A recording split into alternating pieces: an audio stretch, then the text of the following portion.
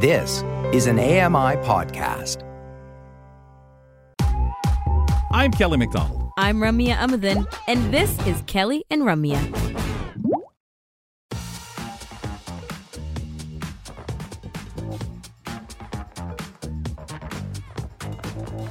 Okay, we're working you, folks. We are towards the weekend. We're in the midst of swinging open the gateway to your weekend. Thank you for being with us wherever you're listening in. Always fun to have you on board. Maybe using TuneIn Radio or OO Tunes. Awesome apps in which to listen to us. But do remember to check out the Kelly and Company podcast, available using your favorite podcatcher. Well, I'd like to step aside here for a moment. We're going to swing open another door here, folks, and we're going to welcome in the host of the Chatty Bookshelf, Ryan Huey. Who knew an entire library could fit inside your pocket? My name is Ryan Huey. This is the Chatty Bookshelf, and we talk all things audiobooks. So, folks in the Windsor area, sometimes stretching all the way to London, at this point in a Detroit Tiger baseball season, become sad. Their team is not going to make the playoffs. They're rebuilding. That's what everybody says. I know this is books. Sooner or later, he'll bring a sports book in. But how are you Windsorites feeling about the Tigers this year? Hey, way to touch a sore subject right away, huh? Oh, my goodness. We're really bringing out the big guns. But no, I was going to say, what do you mean at this point in the season? It was maybe mid-June that we knew. Yeah. But you know what? It's interesting because Windsor's about the only place in Canada where it's not Blue Jay Central. I mean, yes, there are Blue Jays fans down here, but I mean, you go as far as Vancouver and it's all Blue Jays all day long, right? And they have Seattle right across the border. So it's interesting to see that, you know, Detroit and Windsor have that sort of relationship. I will tell you that Comerica Park blows the Sky Dome out of the water. Rogers Center out of the water in terms of like just being an amazing stadium. But yeah, no, it's going to be a long season, and the rebuild is, I don't think close, but you know what? We might be in for some good years in a few years, but for now it's going to be a little painful, but it's you know what? It's the game. It's the beauty of the rebuild, and you know, we can always remember. 1984 was the last time we won a World Series. So yeah, that's where we're going to have to keep it. And I remember myself, Londoners, especially when Blue Jays and Detroit were in the same division, it really rocked. And in London, you had your different places where you went to if you were a Tiger fan, different places you went to as a Blue Jay fan. But I think there are many times you came to London and felt, hey, man, this is Tiger territory, especially when we had their Double-A team here, which was an absolute ride. I loved going down. And at that point, I was quite a Tiger fan as well. So it was pretty tough when they played each other. Sir, let's get into your first topic here. What do you want to touch on right off the bat? This is so cool. And an audiobook has just been released, and it's taking the world by storm. And it just came out on Tuesday.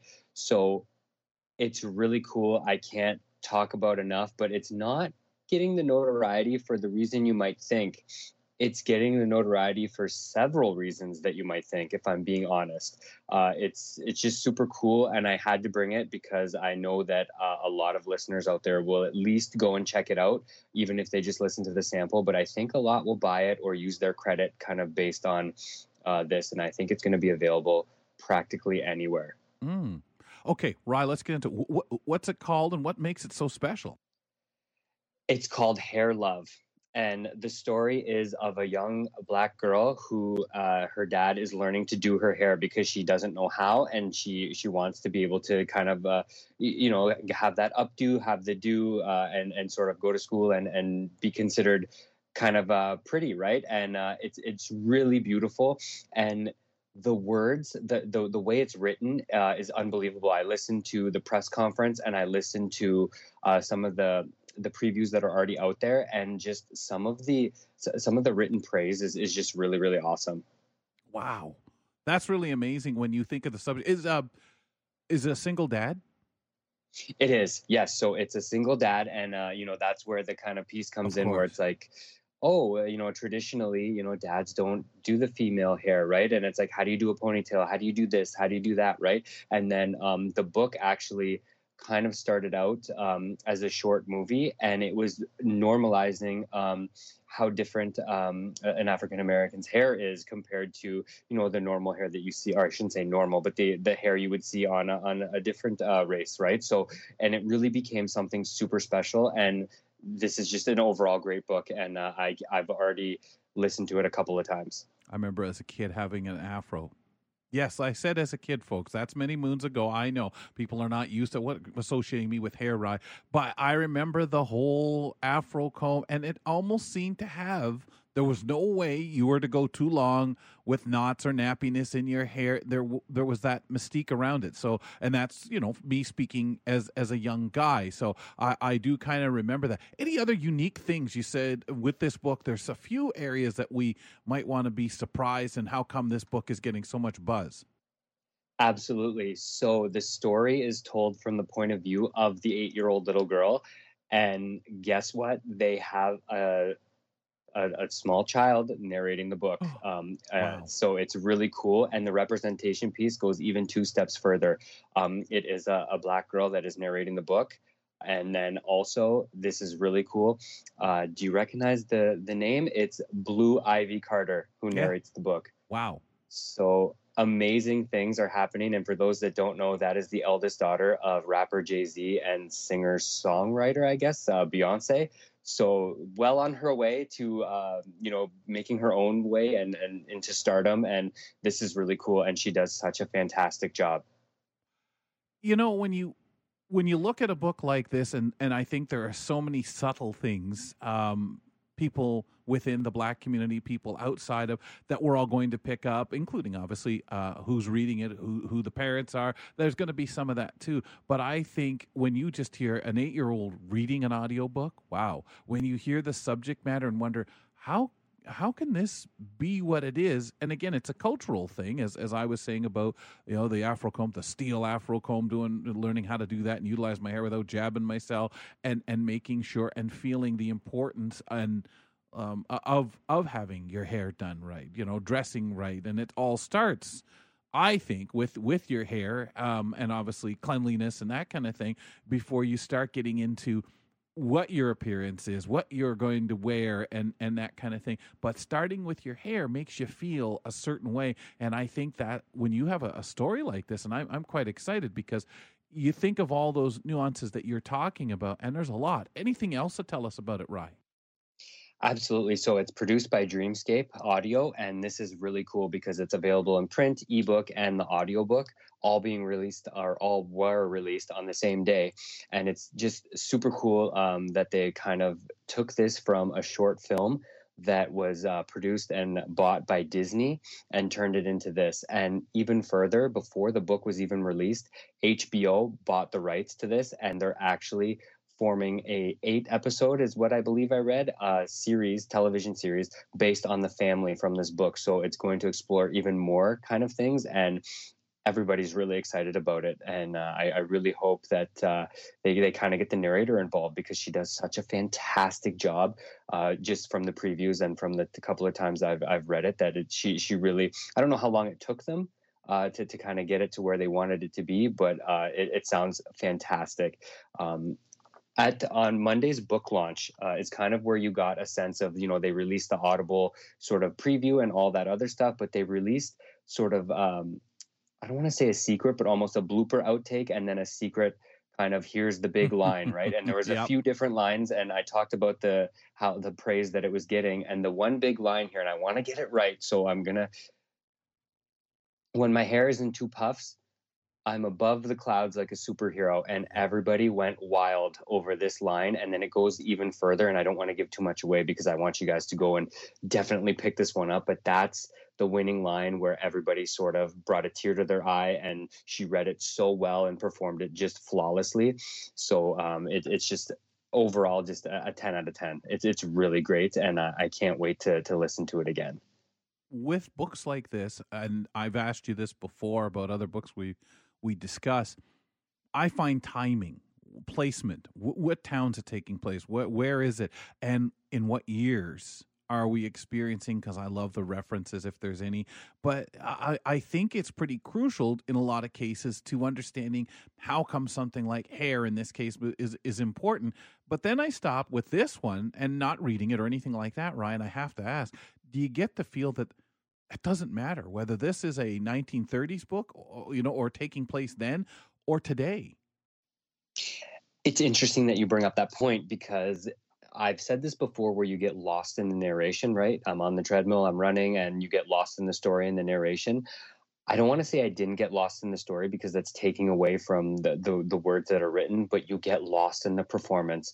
Just, I found myself thinking about, oh my goodness, this girl is, I think she's 10 years old and she's doing this. Like, Ryan at 10 years old couldn't even tie his shoes, and this girl is performing, an audiobook, right? And it's just, oh my goodness, like, this is flawless. This performance is amazing. And you expect one thing from a 10-year-old, and then this girl is acting more adult than a lot of us, right? So it's really cool to kind of get that perspective.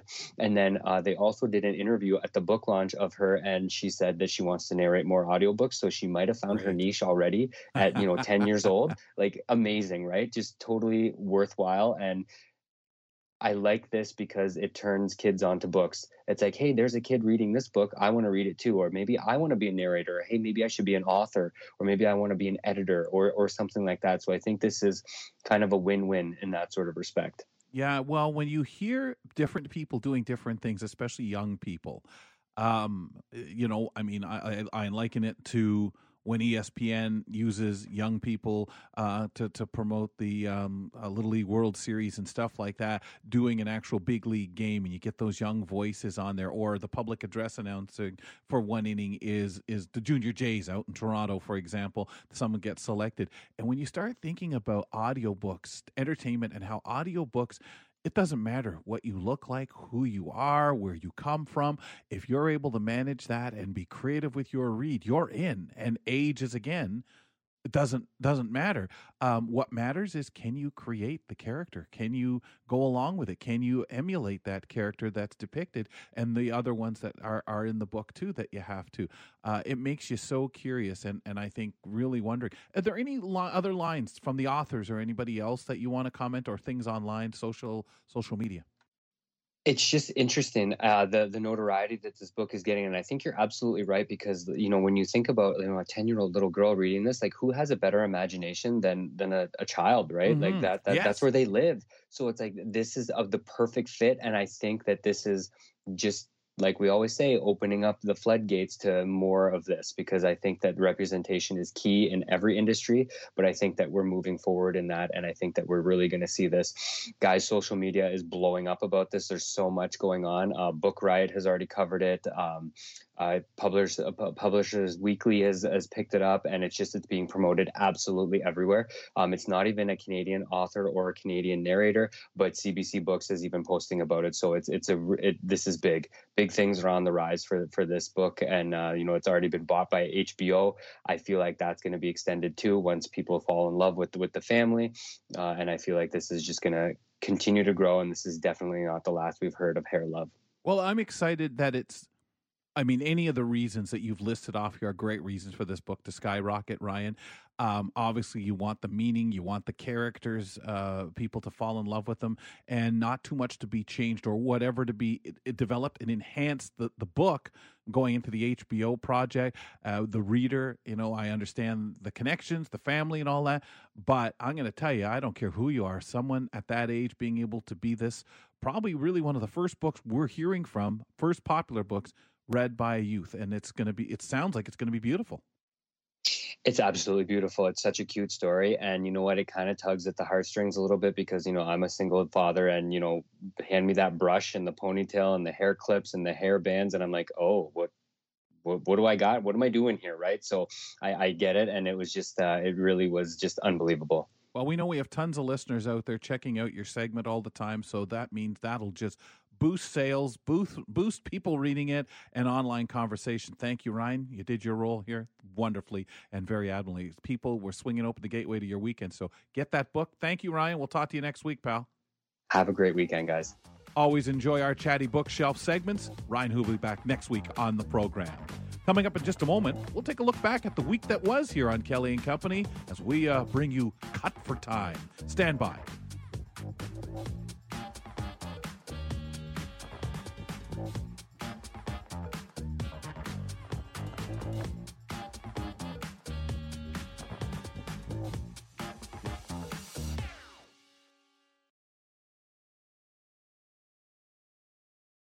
Join me every couple weeks for the Outdoors with Lawrence Gunther podcast, where we learn about outdoor tech and tips. Plus, we look at news affecting the environment. AMI's Outdoors with Lawrence Gunther is available from your favorite podcast provider.